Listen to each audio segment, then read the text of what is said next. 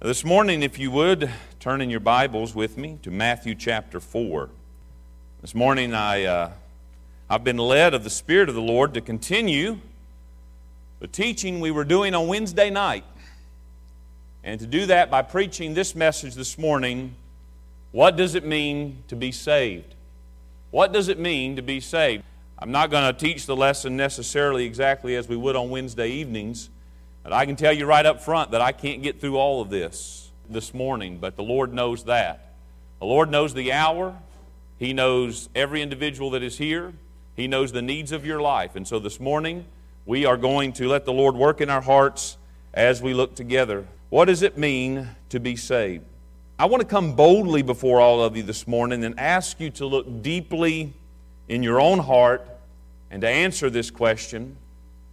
Can I say with full assurance right now that I know that I belong to Jesus and that I am safe and secure before God in Him?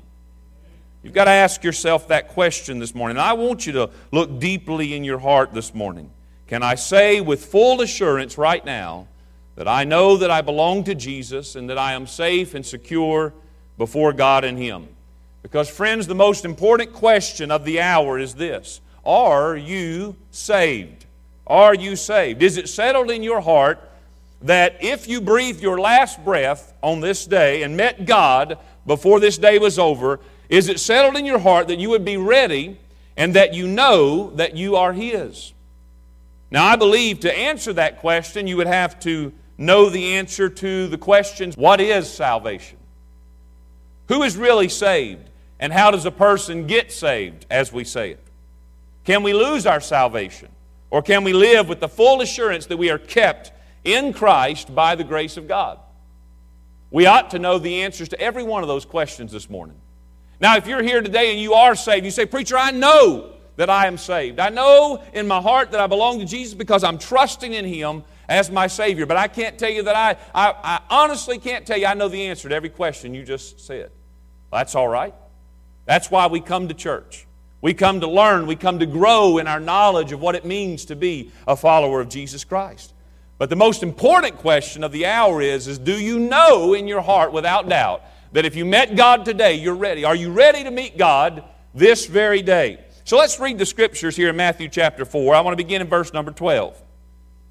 Now when Jesus had heard that John was cast into prison, He departed into Galilee.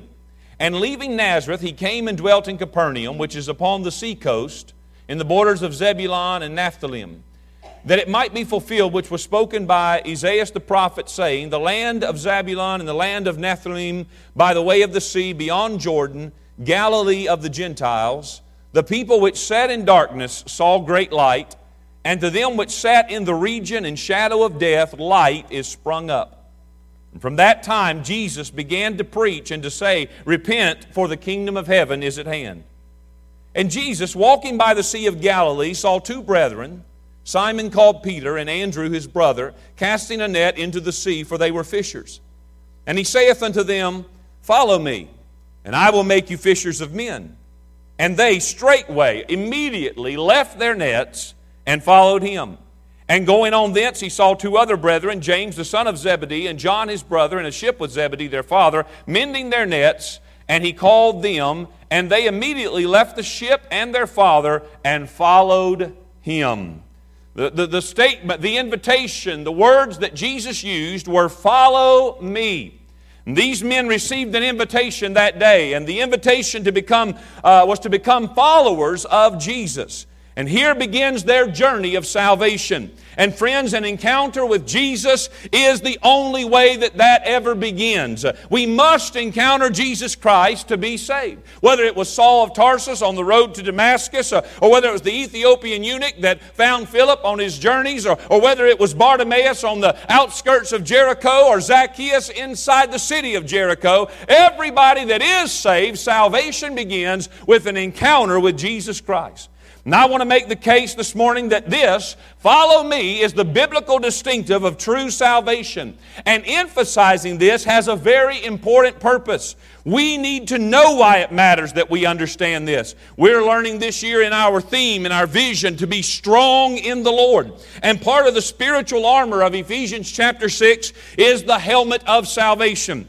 And there are a lot of relentless attacks on the mind of the believer. And having our mind covered in the right knowledge of what it means to be saved will help us keep our head in the battle. Amen? That's what the helmet's for, is to protect your head. And having the knowledge of what it means to be saved. Not just to, as we said, not just to be able to say, I know I'm saved. And boy, that's the question of the hour. Do you know that you're saved? But if you know that you're saved, do you know what it means to be saved? Because if you don't know what that means, friends, you're not going to be fit for the battle. You're not going to be strong in the Lord. We need to know what it means. The battlefield of the mind is always the place where the war is taking place in our lives. Listen to these words by Charles Spurgeon. I want to borrow from some seasoned men this morning and show you how this develops and has been the case throughout the time of the preaching of the Word of God. Charles Spurgeon said, "It is ever the Holy Spirit's work to turn our eyes away from self to Jesus.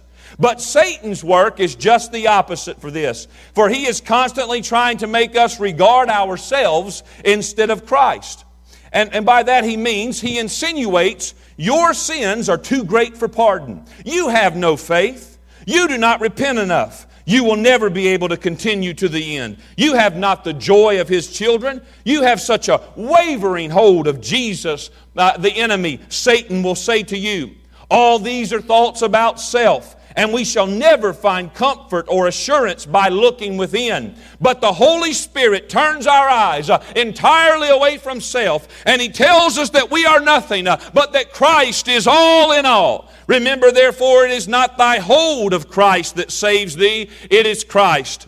It is not thy joy in Christ that saves thee, it is Christ. It is not even faith in Christ, though that be the instrument, it is Christ's blood and merits. Therefore look not so much to thy hand which thou art grasping Christ, as to Christ. Look not to thy hope, but to Jesus, the source of thy hope. Look not to thy faith, but to Jesus, the author and finisher of thy faith. And friends, what Spurgeon was trying to say was, if you've got your eyes on you, if you're looking at what you do and what you can't do, friends, you'll be discouraged, you'll be cast down, and the enemy will have you believing that you're lost and that you can't be saved. And if you ever were saved, you probably lost it anyway, and you probably never were saved to begin with. But I tell you, if you let the Spirit of God bring the truth of God to your heart, and you'll learn to walk with Jesus and follow Him, you won't have to listen to the enemy, because you'll have the Word of God in your heart. You look to Christ. You look to Christ and not to yourself.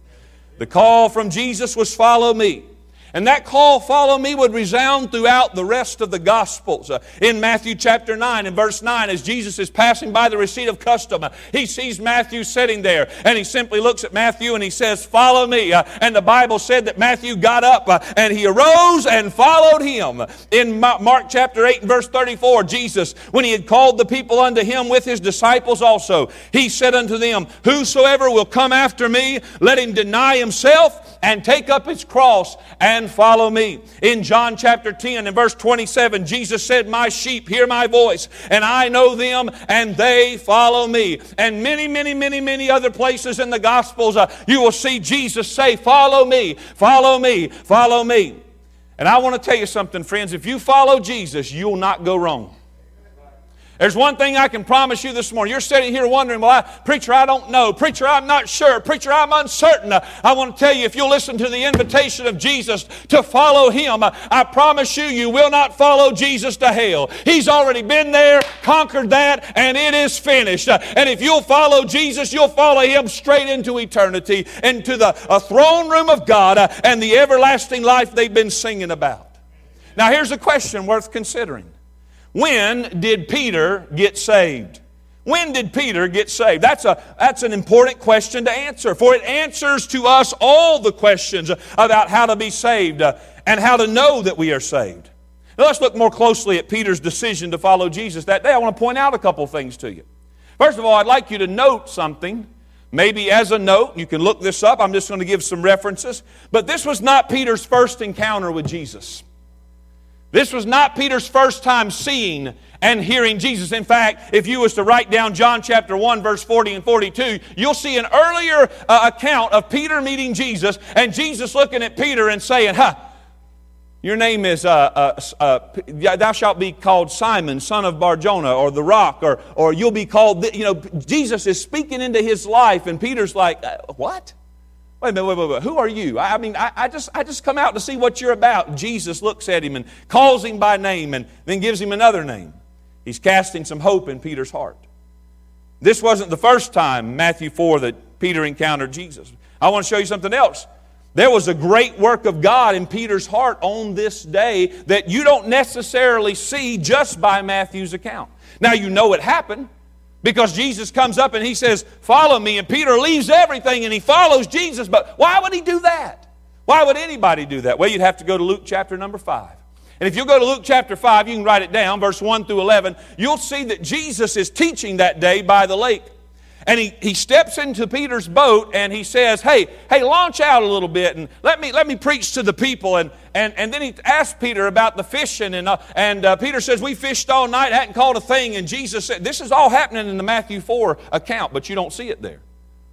If you read Luke 5, you'll see how it all builds up. So all that's taking place, Jesus is teaching that day, Peter's listening.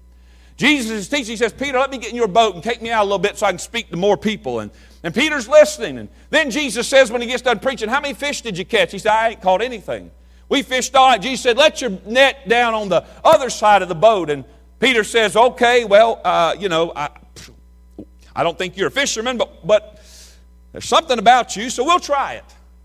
They let down the net and they catch more fish than they could haul in. They had to call James and John to come over. And when they bring it all to shore, do you remember what happens to Peter that day? The Bible said that he fell down on his knees. And he said, depart from me, O Lord, for I am a sinful man. His heart was broken and there was conviction in his life. And that day Peter found a place of repentance in his heart. He said, I thought I knew, but I didn't know nothing. You knew everything. I thought I had the answers, but you're the one with the answers. I thought I knew what my life was about, but you're the only one that knows what life is about. And that day, Peter surrendered to the Lord Jesus Christ. And in that same account, Luke chapter 5, Jesus says to all of them that day, he says, come and follow me. I'll make you fishers of men. See, Peter got something right that day. Here's something else interesting you should know about Peter. This wasn't his first encounter. He also fell on his knees that day and confessed his faith in Christ.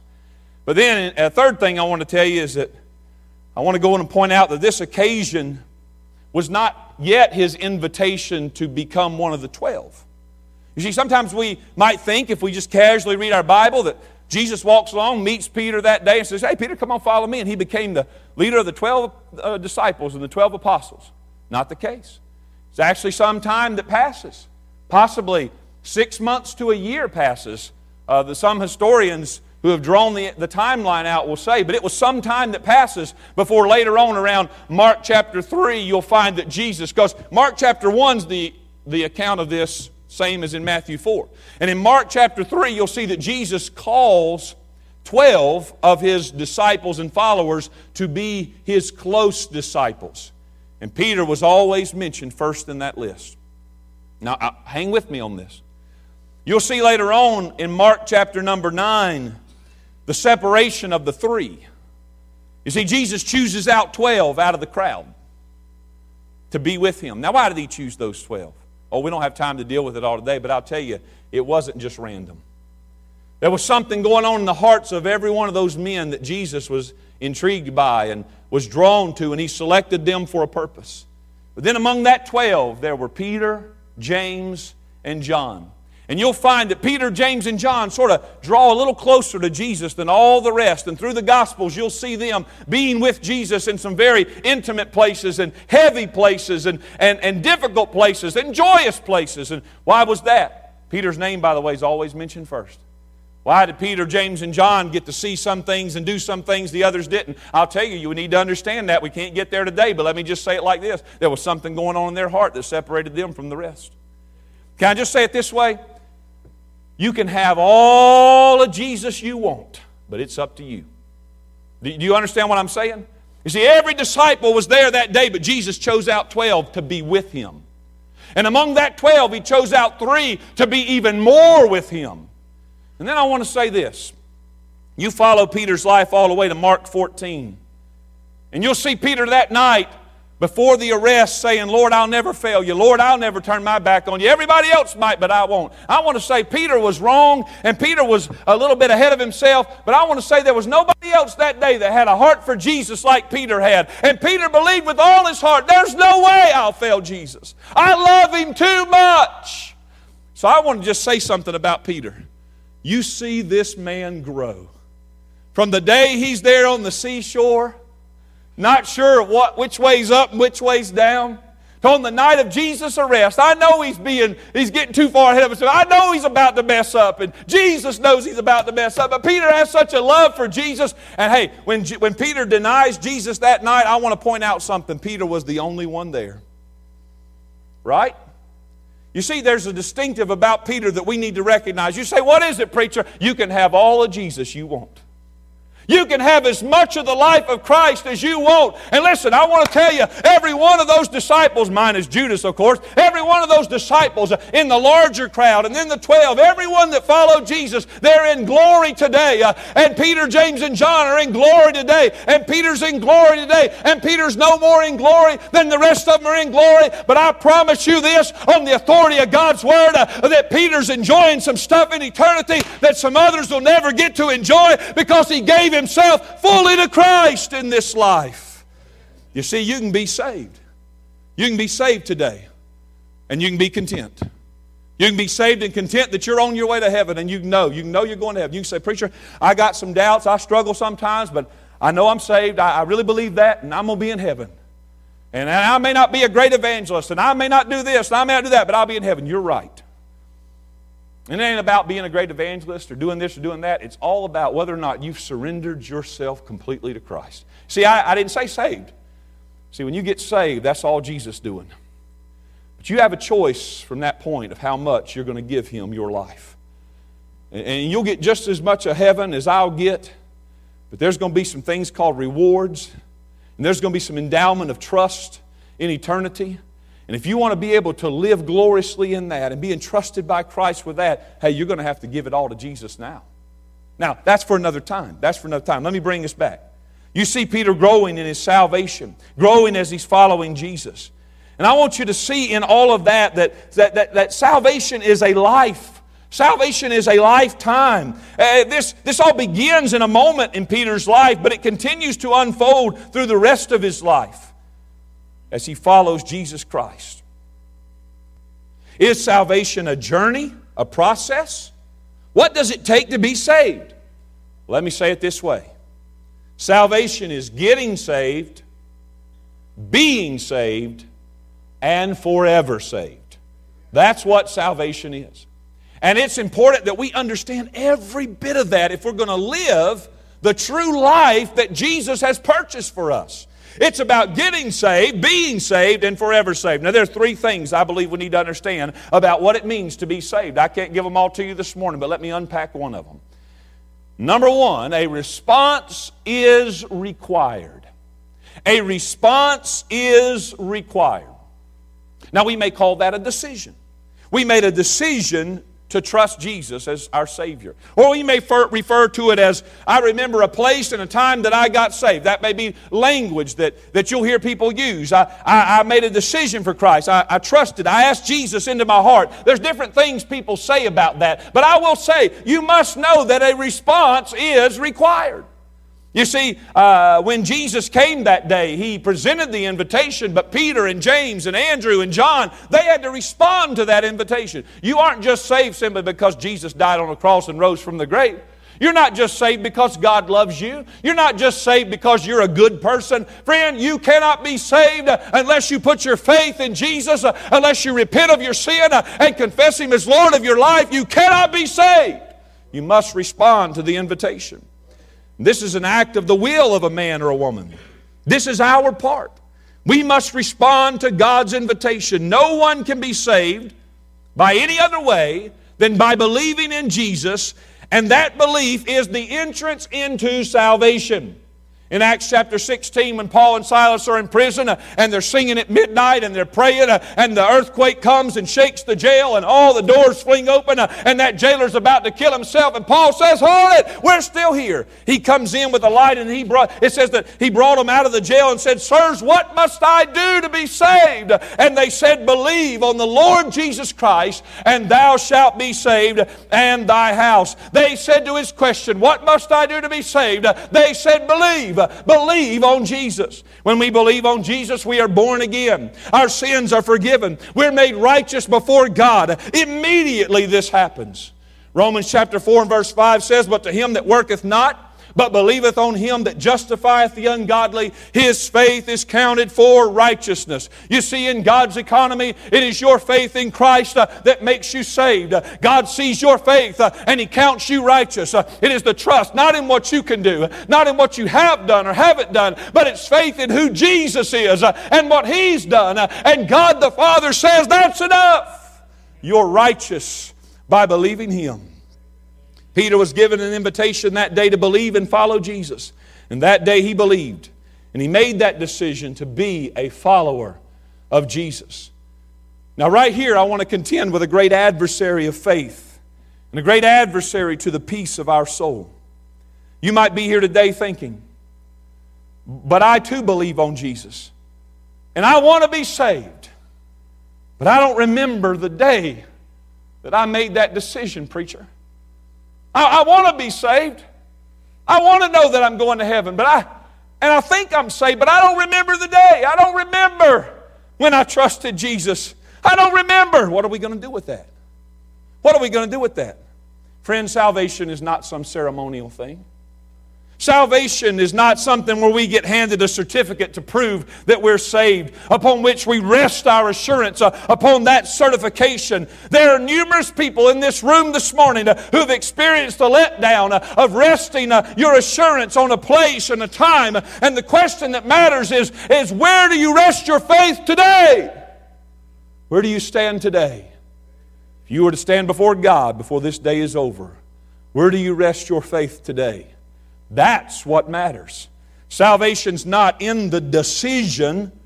Salvation is not based on that time and place. Salvation is the posture of being in Christ. Now you're either in Christ or you're not. That's salvation. It's best understood as repentance and faith. And repentance and faith is not something you did one time years ago and that settled it all and that's what secures you. No, when you got in Christ, you got in by repentance and faith, and your life in Christ is a life of repentance and faith. It is a continual trust. It is a continual giving your heart to Him. It is a continual reliance upon who Jesus is. And so what I need to know and what you need to know is, where's my heart right now? Right now. Can you say with full assurance that you're trusting in Jesus today?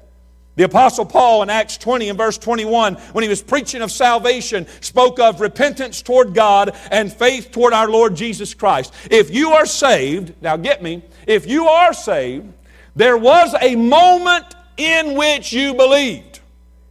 There was a place and time. I'm not saying that there wasn't a place and time. I don't want you to be confused. I'm not saying that you're saved, that it just happens magically. If you are in Christ, there was a time you got in Christ, but you may not be able to look back 15, 20, 30 years and say that you remember the day, you remember the time. You may be somebody that's sitting in the house of God this morning, and all you know is that in your heart you love Jesus, and in your heart you want to follow Jesus, and in your heart He's the dearest friend you've ever had, and you love Him, and you want to know Him more, and you're trusting Him to take you to eternity, whether you can remember a day or an hour or a prayer. Dr. Adrian Rogers helped me with this some years ago a great deal by putting it into better words than I can put it in. Here's what he wrote in his book entitled What Every Christian Ought to Know, the chapter about assurance of salvation. He says, biblical belief, which is confidence, is in the present tense. 1 John 5:10 doesn't say he who has believed. It says he who believes. Our confidence is always in the present tense. Sometimes the question is asked, are you saved? And the answer comes, yes, I am saved. I remember walking down the aisle. But, he goes on, the Bible never uses such an experience as proof of salvation. It never points back to some time when we may have believed on Jesus Christ. It always deals with our present confidence.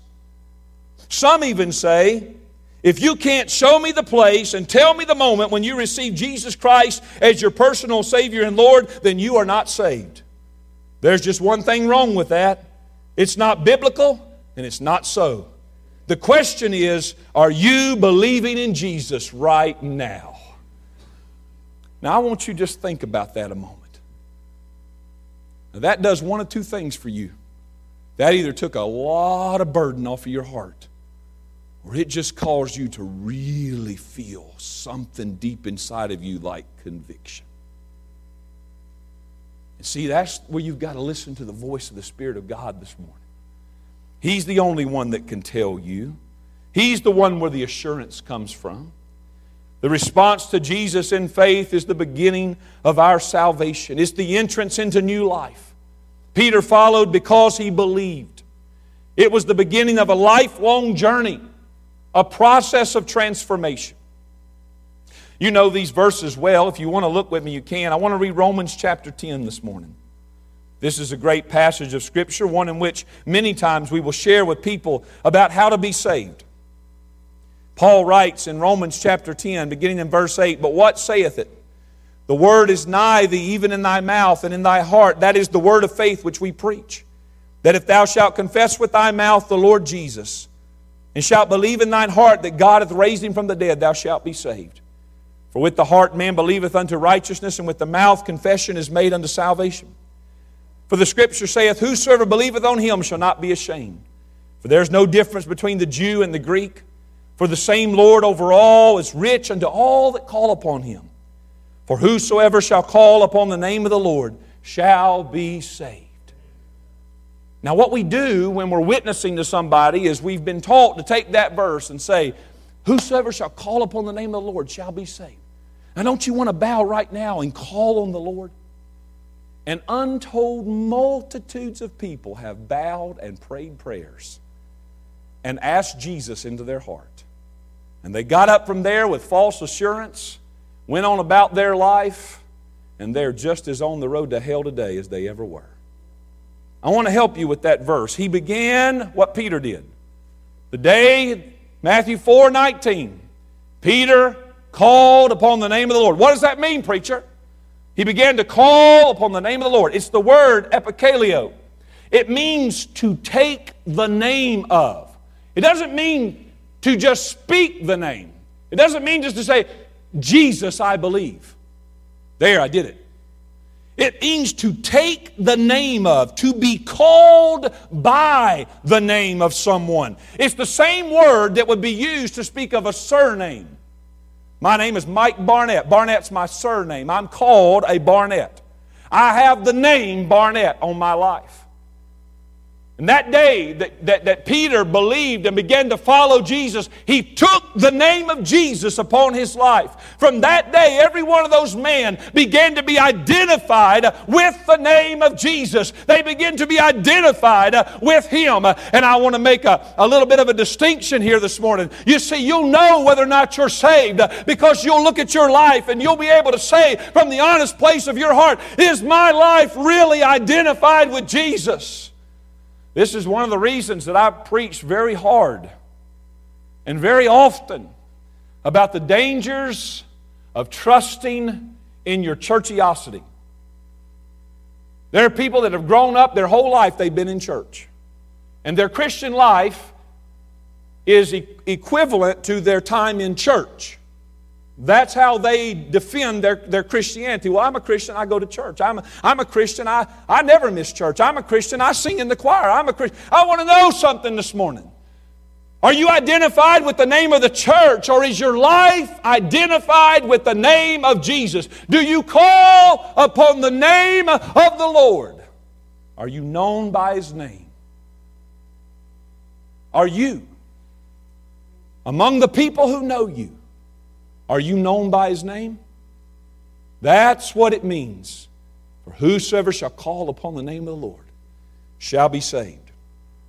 So perhaps when we hear people say, has there ever been a time when you called on the name of Jesus? We should explain, have you began to be known as one who belongs to Jesus? One who is called by His name? What is salvation? Salvation is the word that means to save, to make safe, to deliver, to heal, to make whole, to preserve. It's used many times in many ways in the Bible. You know, Jesus, because I'm saying this because we use that term saved and we just have this idea of what it means and we've kind of settled on that idea like it means this. And don't touch that because it means this. You know, Jesus used the word saved to speak of being healed. Paul used the same word for salvation when he talked of being escaping a shipwreck and drowning in the sea. What kind of salvation were they talking about? The point is that it's not even the word.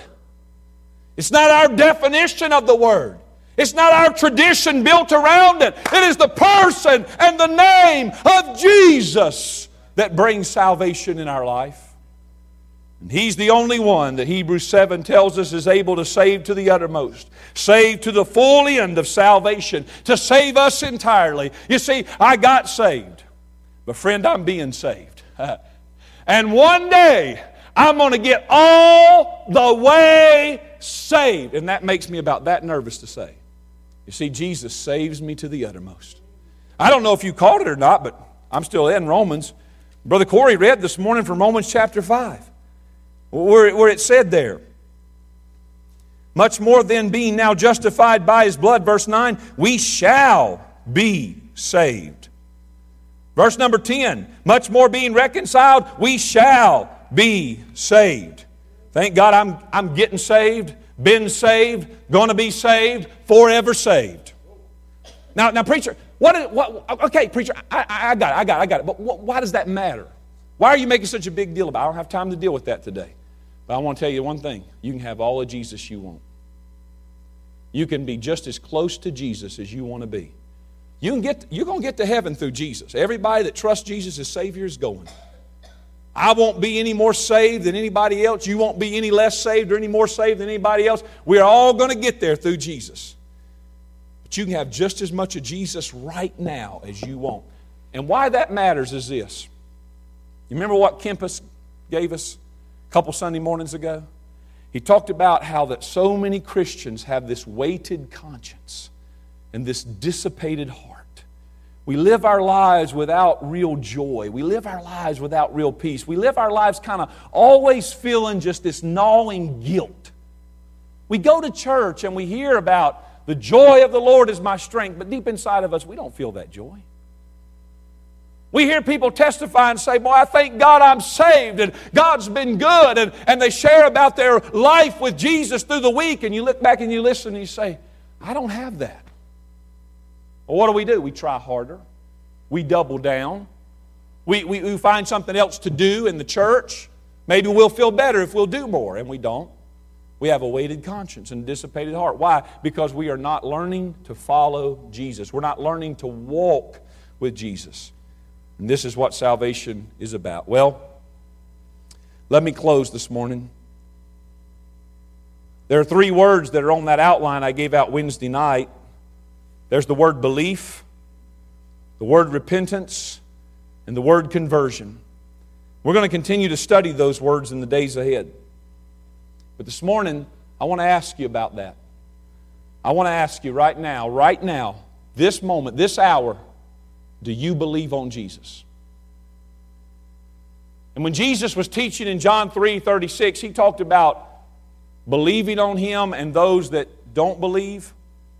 And if you study the literal wording of what Jesus used, He says there are those who believe and they are saved, John 3:36, and then there are those who disobey. And what He says there, very frankly and boldly, is that if you believe me, you obey me. If you believe me, you follow me.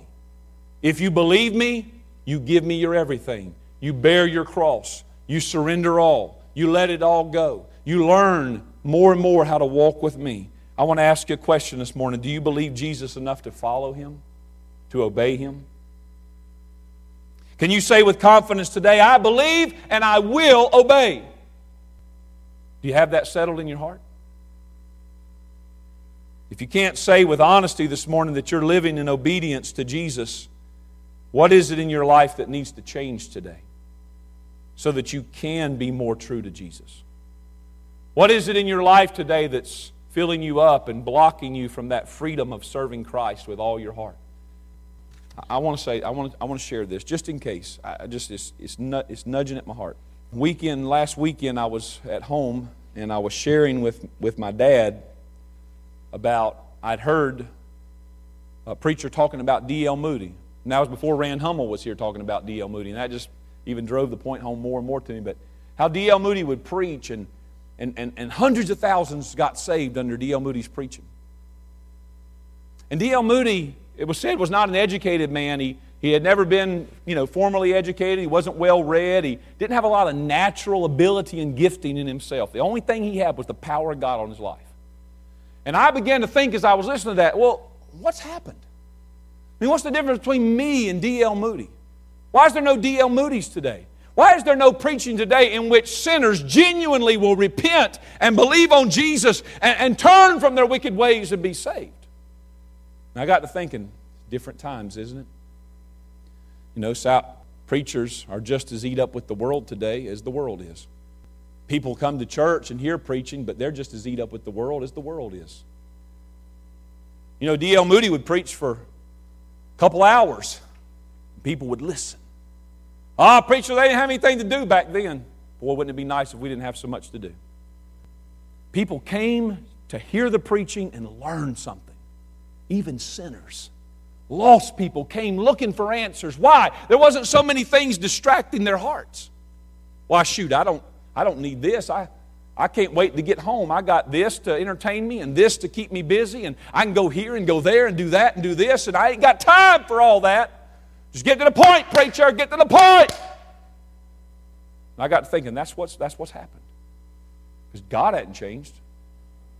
And I began to pray that day. I said, Lord, I just want to let go of everything. I want more of you. I want more of you in my life. I want more of your power. I would let go of it, all of it. So anyway, I was telling my dad all this. My dad said, there's a church not far from here, and I won't name the names of it. He said, but they're having a great revival right now. He said, they're having revival. I said, oh, okay. And I'm going to be honest with you. In my heart, I began to cringe a little when he said it. And he said, yep, they started on Sunday, and by Tuesday night, they had 58 people saved. And my heart just went. And in my mind, I'm thinking, where did all those people come from? And the next thing out of his mouth was, even people who hold positions in the church are getting saved. And I said, there it is. There it is. It's that plague of trusting a decision instead of learning to follow Jesus. So let me just explain that a little bit, okay? I'm almost done, but I'm going to take the time this morning unapologetically.